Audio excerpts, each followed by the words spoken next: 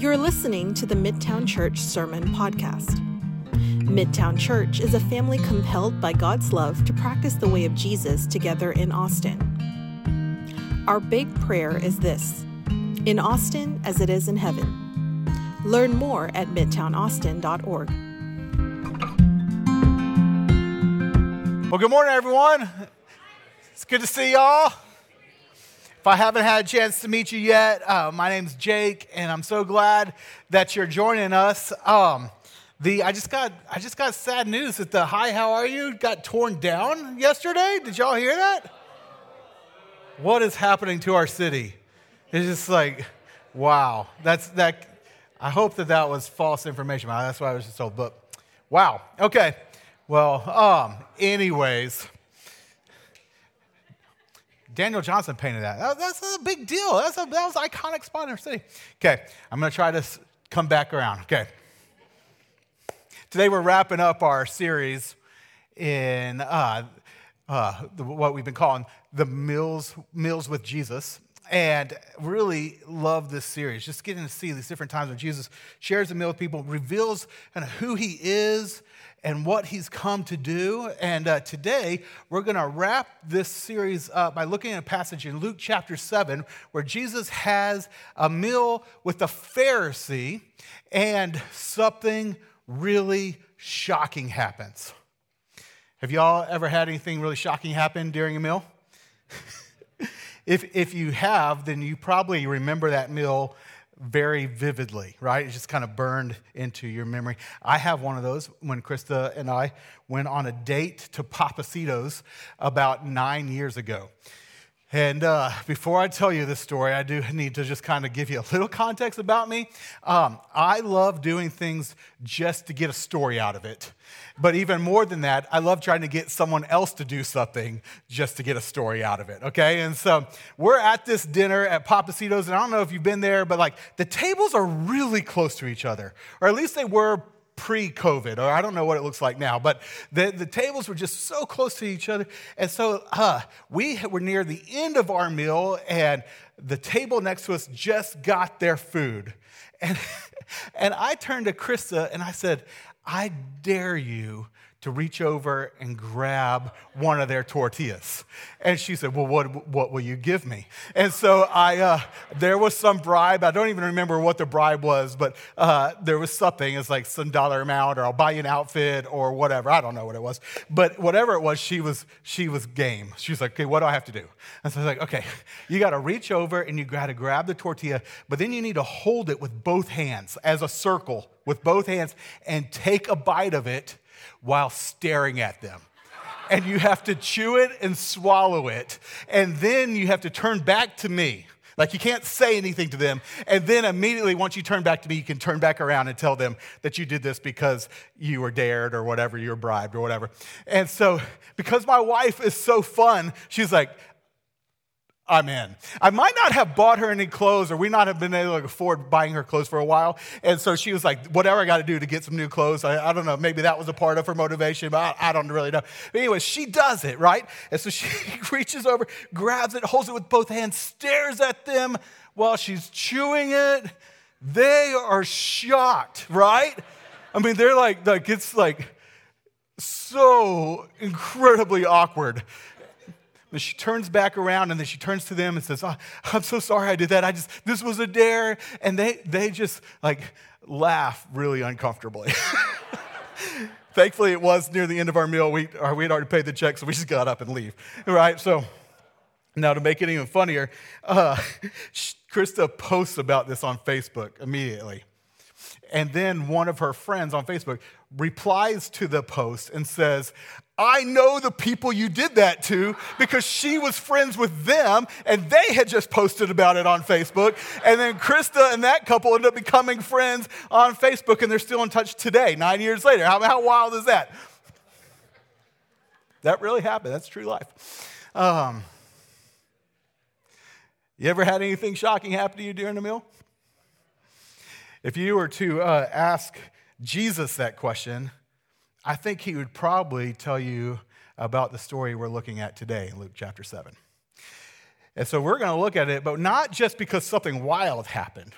but because Jesus used this wild thing that happened in this meal to show us how we will relate to him if or when we grasp who he is and how he relates to us. That's what he teaches in here.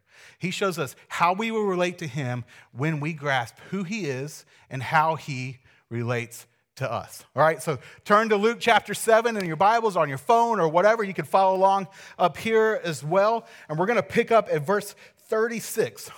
Here's how it begins. When one of the Pharisees invited Jesus to have dinner with him, he went to the Pharisee's house and he reclined at the table. Okay, now, real quick, if you're familiar with the gospel accounts, then this verse might surprise you a bit because the Pharisees were the religious leaders of that day, and they thought they were better than everybody else, and they, as a whole, did not like Jesus. And yet this Pharisee invites Jesus over to his house to have dinner with him. That makes this passage a bit intriguing because we learn that this Pharisee, who's later we learn his name is Simon, so Simon the Pharisee, we learn that it tells us something about like his real desire to know more about Jesus or to get to know who Jesus is. Like that he would openly invite Jesus over for a meal. Like that, a meal in that day, just like today, to invite someone over for dinner, it's an extension of friendship or an invitation to friendship. Like he was risking something as a Pharisee. And I think about the only other time that we see a Pharisee have a personal conversation with Jesus in the Gospels, it's John chapter 3, Nicodemus, right? Do y'all remember how Nicodemus came to Jesus?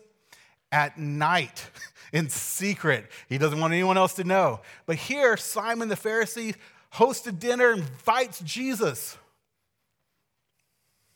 Like that tells us that he was at least intrigued or interested in getting to know who Jesus was. Like I think to use common day vernacular, you could call Simon he was a serious seeker. Like he had a question. He wanted to know who Jesus was. And so he invites him over for dinner. And Jesus comes. Because as I said last week, Jesus always goes where he's wanted. And so Jesus shows up at this meal. And while they're having dinner, that's when something really shocking takes place. Here it is. Next verse.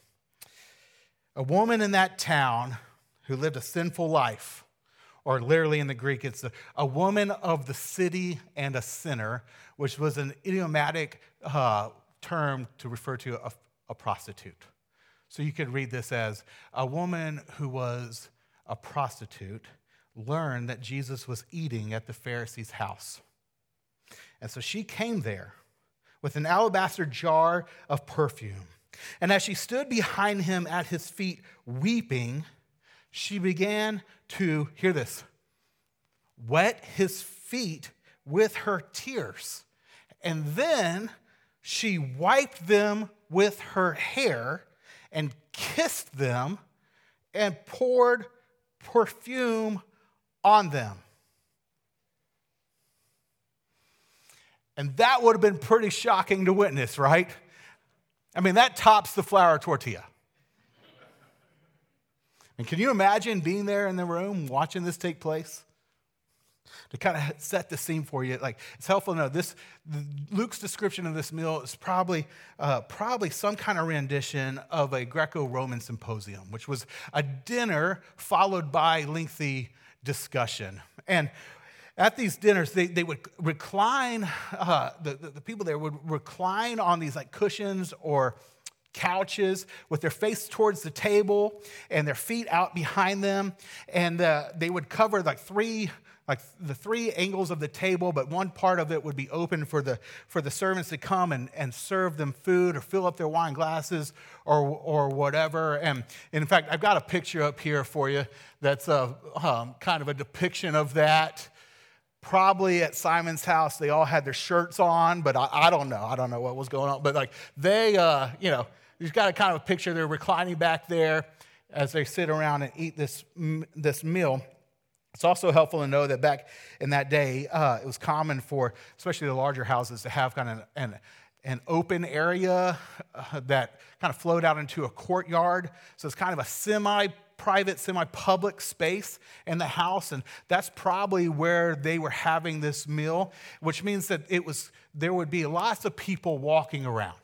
Servants walking around, but also others, outsiders that were there just kind of listening in to what was happening at this dinner party. Because remember, no Netflix, right? No internet. Like if you're trying to get some entertainment at the end of the day, you're like, let's go check out if there's a party happening and let's listen in. And so there's people milling around, walking around. It's probably why this woman could approach Jesus' feet and not be called out, not felt like it's weird, not be, like she would have access to that. But when she actually started washing Jesus' feet with her hair, when she started kissing his feet, that's when everybody would have noticed, right? I mean, that's the record scratch moment, right? And like everyone's quiet, and it would have been awesomely uncomfortable. In this passage, we're told what goes through Simon the Pharisee's head when he sees this. Verse 39, when the Pharisee who had invited him saw this, he said to himself, if this man were a prophet, he would know who is touching him and what kind of woman she is, that she is a sinner. Now, why do you think that's the thought that goes through Simon's head? Right? Like, if this was me, I'd have 100 other thoughts go through my mind, right? Like, who is she? And does he know her? And how does he know her? And, why is he letting her touch him? And why is she wiping his feet with her hair? I'd have a ton of questions. This would not be one of them. Why is this what goes through his mind? Well, friends, it's because this was his big question. The reason why he had Jesus over for dinner was because he was trying to figure out who Jesus was. He was trying to know, is he a man of God? Is he a prophet? Some are saying he's the Messiah. Is he the Messiah? Who is Jesus? That was the seeker's big question. But when he sees this going down, he's like, all right, I've come to my conclusion. And he draws an identity conclusion if this man were a prophet. Now he's saying, okay, clearly he's not a prophet. Because if he was, then he would know who this woman is. And also implied in this is if he was a man of God, then there's no way he would allow a woman like her to touch him. So he thought he had figured it out. But then Jesus interrupts him. Look at verse 40. Jesus answered him, Simon, I have something to tell you. I love that it says, and Jesus answered him. Like answered him. Simon hadn't asked a question, he had just drawn a conclusion. But no, Jesus knows that the very reason that Simon has invited Jesus over to his house is because he's asking the question, who are you? And so Jesus sees that Simon is reaching a wrong conclusion. And so he answers him. Now, the way that Jesus answers him, the way that he tells Simon who he is interesting because he tells a story in order to get it across who he is. Look at the story. Again, verse 40. Jesus answered him, Simon, I have something to tell you. Tell me, teacher, he said. 2 people owed money to a certain moneylender. One owed him 500 denarii, the other 50. Neither of them had the money to pay him back. So he forgave the debts of both. Now, which of them will love him more? And Simon replied, I suppose the one who had the bigger debt forgiven? You have judged correctly, Jesus said. This is what Jesus says to answer Simon's big question. In this story, he tells Simon who he is. Friends, when you look at this story, who is Jesus in this story? First line. 2 people owed money to a certain moneylender. Is Jesus one of those who owed money? No. Jesus is the moneylender. See, through this story, Jesus is saying, Simon, you want to know who I am? I'm the one to whom you owe a debt. And I am the one who recognizes you cannot pay the debt you owe me. And so I have come to forgive your debt. That's powerful, isn't it? Now, what's even more wild here, and I just, like all week long, I've just like praised Jesus for this. I just love that this is who he is. But here's what he does next. He explains that the reason the woman was washing his feet with her tears was because she had already figured out the answer to the question that the big religious leader Simon was trying to figure out. Look at what he says next, verse 44. Then he turned toward the woman and said to Simon, can you picture that? So here's the woman washing his feet. He turns to her, but he's talking to Simon, and he says, do you see this woman? Do you see this woman? I came into your house. You did not give me any water for my feet, but she wet my feet with her tears and wiped them with her hair. You did not give me a kiss, but this woman from the time I entered has not stopped kissing my feet. You did not put oil on my head, but she has poured perfume on my feet.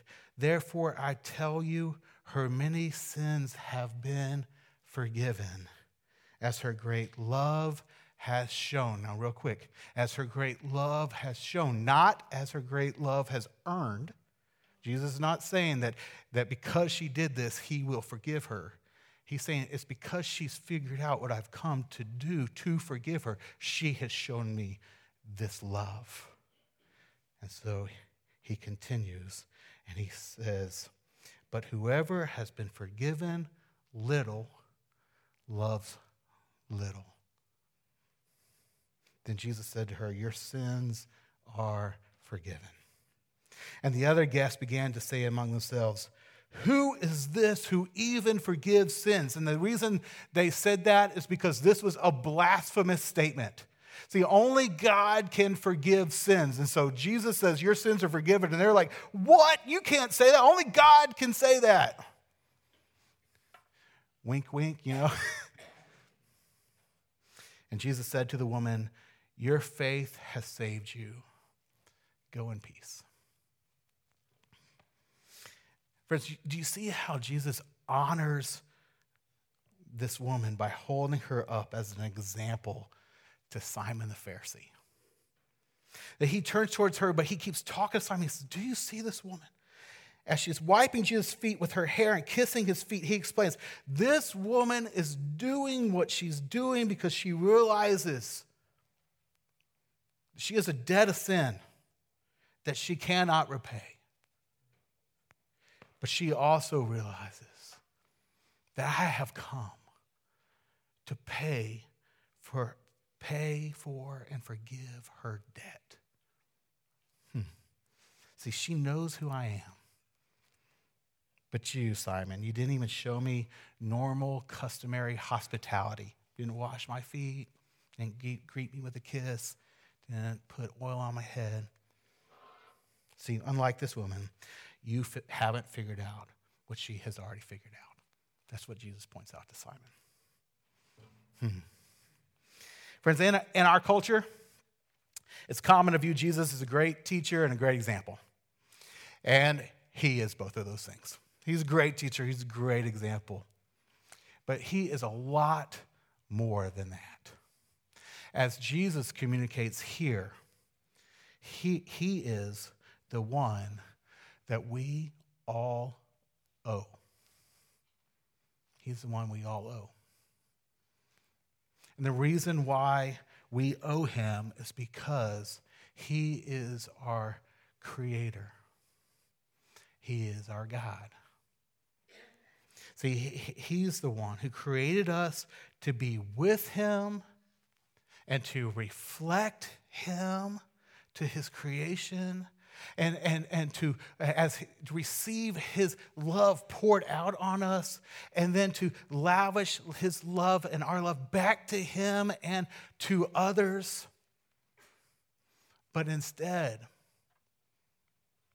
when we seek to live independent of him, when we seek to go our own way, when we, instead of living for him, live for ourselves, and when we hurt those that he created, the Bible says it's as if we are compiling a huge debt between us and God, because all of our offenses are ultimately against him. And we have a debt that we cannot repay. I know that sad reality is that many of us in this room today feel like you kind of understand what it feels like to have a debt that you're just like, I don't know if I can ever repay this. You know, student loans, students, yeah, got that? Medical loans, medical debt, consumer debt. And you ever feel like, man, I don't know if I'll ever crawl out of this. And you feel that burden. Well, to use Jesus' parable here, that's what it's like between us and him. But even worse. Because we really can't ever crawl out from under the debt that we owe him. No amount of good we do will ever get us out of the debt.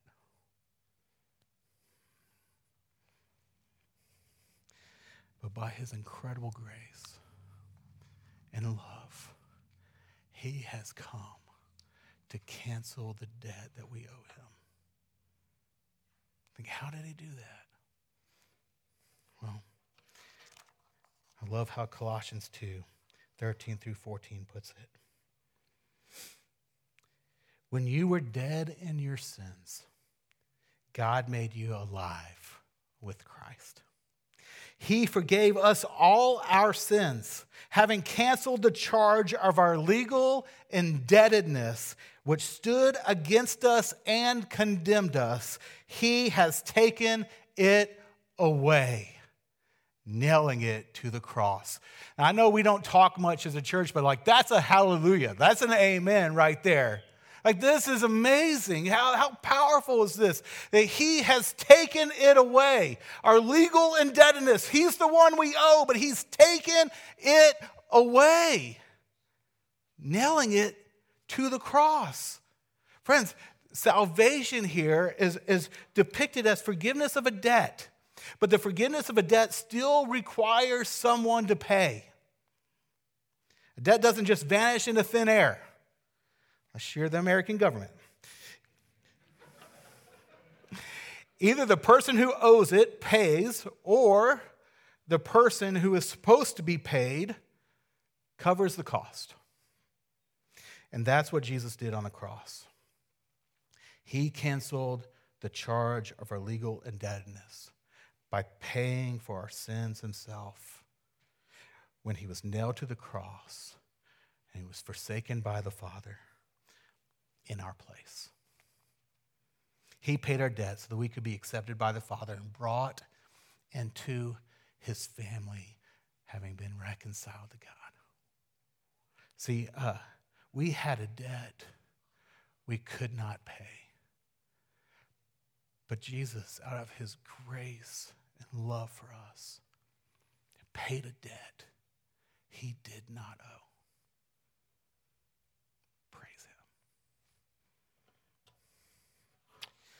So through the events of this dinner and through this story,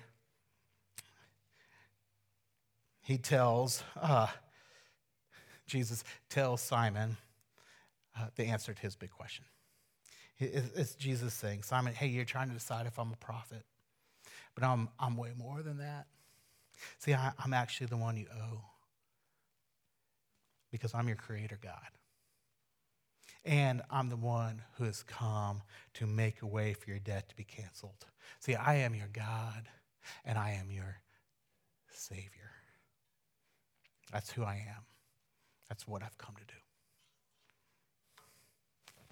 Friends, let me just ask, do you know that that's who Jesus is? That is who he is. Do you know that? Do you know that that's what he has done for you? See, do you realize that because of your sin, you have a debt that you cannot pay? But that he has come and paid for it for you.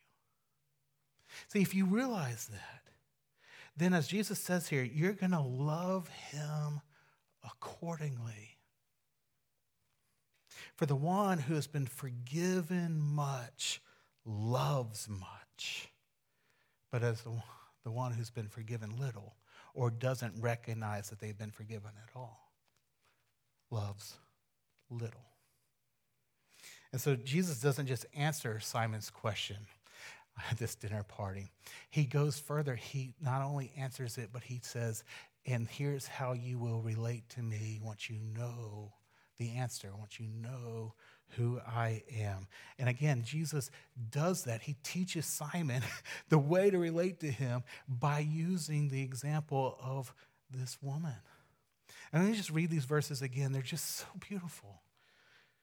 Verse 44, then he turned towards the woman and said to Simon, do you see this woman? I came into your house. You did not give me any water for my feet, but she wet my feet with her tears and wiped them with her hair. You did not give me a kiss, but this woman from the time I entered has not stopped kissing my feet. You did not put oil on my head, but she has poured perfume on my feet.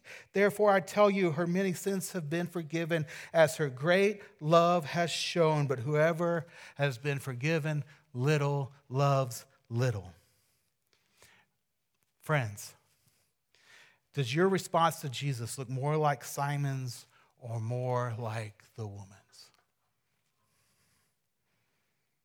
See, if I were to sum up her response to Jesus and his forgiveness, I'd say she was moved to love Jesus with an uncustomary love and an unconditional love. And I say an uncustomary love because she was motivated to break the customs of the day. Right? Like in that day, women did not touch men in public, especially not like that. And women in that day absolutely did not let their hair down in public. I mean, that was very scandalous. But here, this woman comes and is touching Jesus' feet, kissing his feet, with her hair let down, at a Pharisee's house, nonetheless, right? Like, this is incredibly uncustomary love. Like, why would she be doing this? Well, it's because as a result of her realization of who Jesus was and what he had come to do, he was the most important person in her life. And she could not have cared less what Simon the Pharisee or any of his friends thought about her. She was there just to honor and express love for and appreciation to Jesus because of who he is and what he's done. And so she's like, I'm going to break the customs. I'm going to break some social norms because I have to express my love for him. And friends, one of the signs that you get who Jesus is and what he's done for you is that you will, at least at times, be willing to break some social norms to show him love and appreciation in light of who he is and what he's done for you. I mean, just so simple, but let me just point this out. Like in our church worship time, we are very reserved. And that's okay if that's your personality. If that's how you worship Jesus, there's no judgment on that.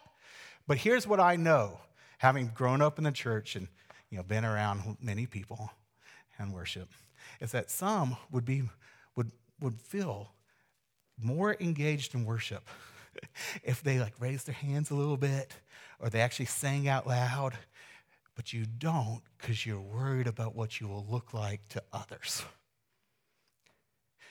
It feels a little awkward, like maybe you're breaking some of the social norms. Who cares? Friends, when you're enraptured by who Jesus is and what he's done for you, just worship him. Lift those hands, fall on your knees, sing loud, weep and cry and dance, whatever it might be. Get into it because you're worshiping Jesus. And don't worry about the person next to you unless you're so distracting that they can't worship. But friends, let's worship. Or here's another social norm that you might be willing to break in light of who Jesus is and what he's done. In our day and age, it's not customary to talk about Jesus. Not with your neighbors, not at work, not in class, not in your groups. But in light of who he is and what he's done for you and what you know that he's done for others, break those social norms, my friends. Be willing to talk about Jesus with your friends and neighbors and family members and classmates and coworkers. And I know it's not easy. It's hard to break a social norm. It is. Krista and I, right now with a couple of our friends on our street who are part of Midtown, Matt and Jen and Beth, we all have been hosting watching the show The Chosen at our house on Thursday nights. And we this year decided we're going to invite all of our neighbors to come over and watch this with us. Because The Chosen, if you're not familiar with it, it's just this awesome show about Jesus and his relationship with the disciples. And it just does an incredible job depicting who Jesus is and what he's like, what he'd come to do. And I don't say this often about Christian media, but it's just so good. And so we thought, man, we want our neighbors to get a chance to see at least a hint of what Jesus is like and to lead to some more conversations about Jesus with them. And so we said, okay, we're going to invite all of our people, all of our neighbors on our street.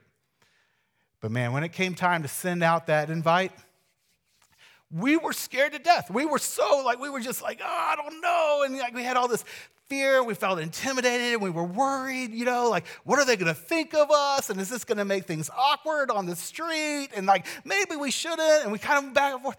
But then, you know what? We went for it. Because Jesus is awesome. And he deserves our praise and our neighbors' praise.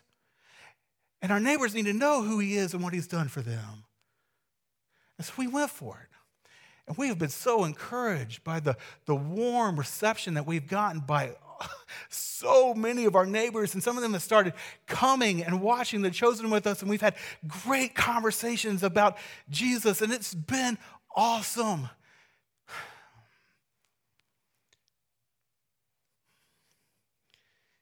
He who has been forgiven much will love much.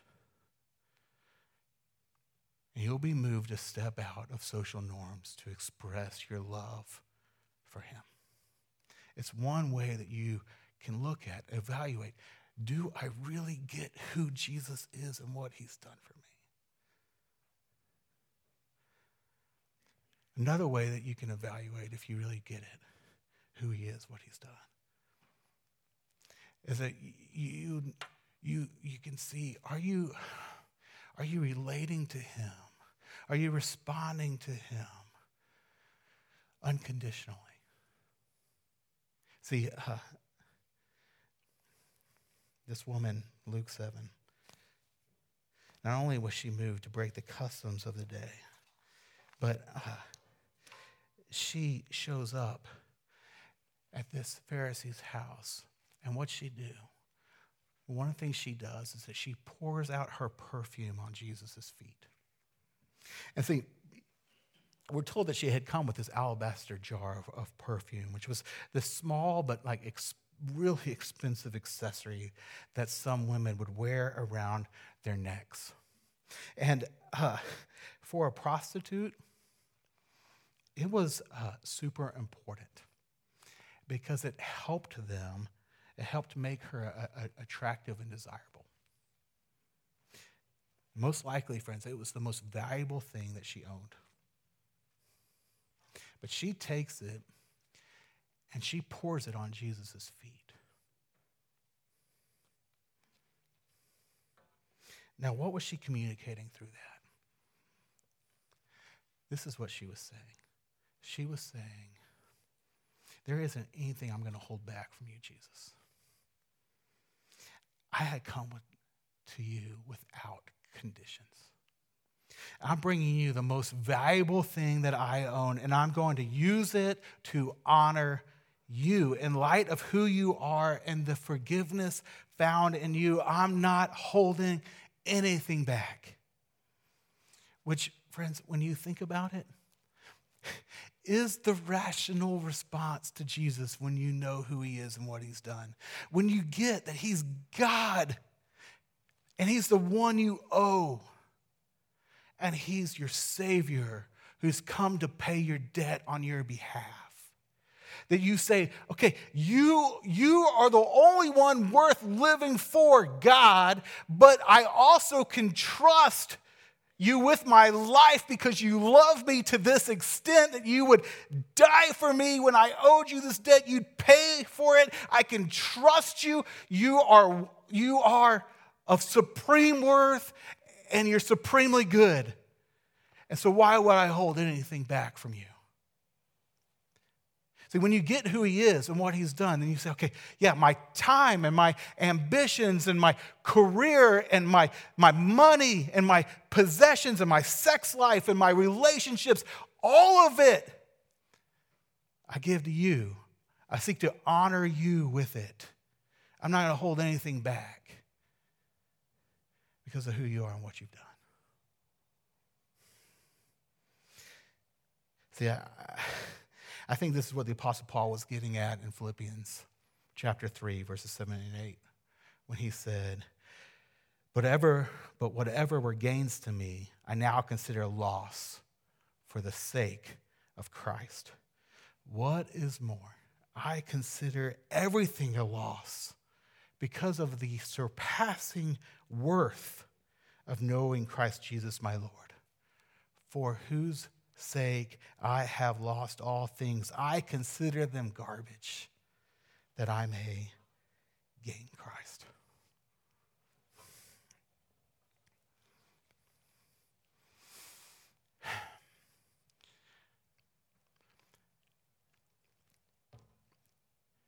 When you walk out of here today, the question I want in your mind is, am I responding to Jesus like Simon or like this woman? Is my response fitting to who Jesus is and what he's done for me? See, the more you realize the debt you owed and the grace and forgiveness provided in Jesus, the more you will love him. Because the one who's forgiven much loves much. And so, friends, as Jesus says to Simon in this passage, and as he says to us, do you see this woman? Do you see this woman? See, she grasped who Jesus was and what he had come to do for her, and so she responded accordingly. Let us learn from her and respond in the same way. Thank you for listening to the Midtown Church Sermon Podcast. We invite you to practice the way of Jesus in Austin with us, because as we become more like Jesus, Austin will become more like heaven.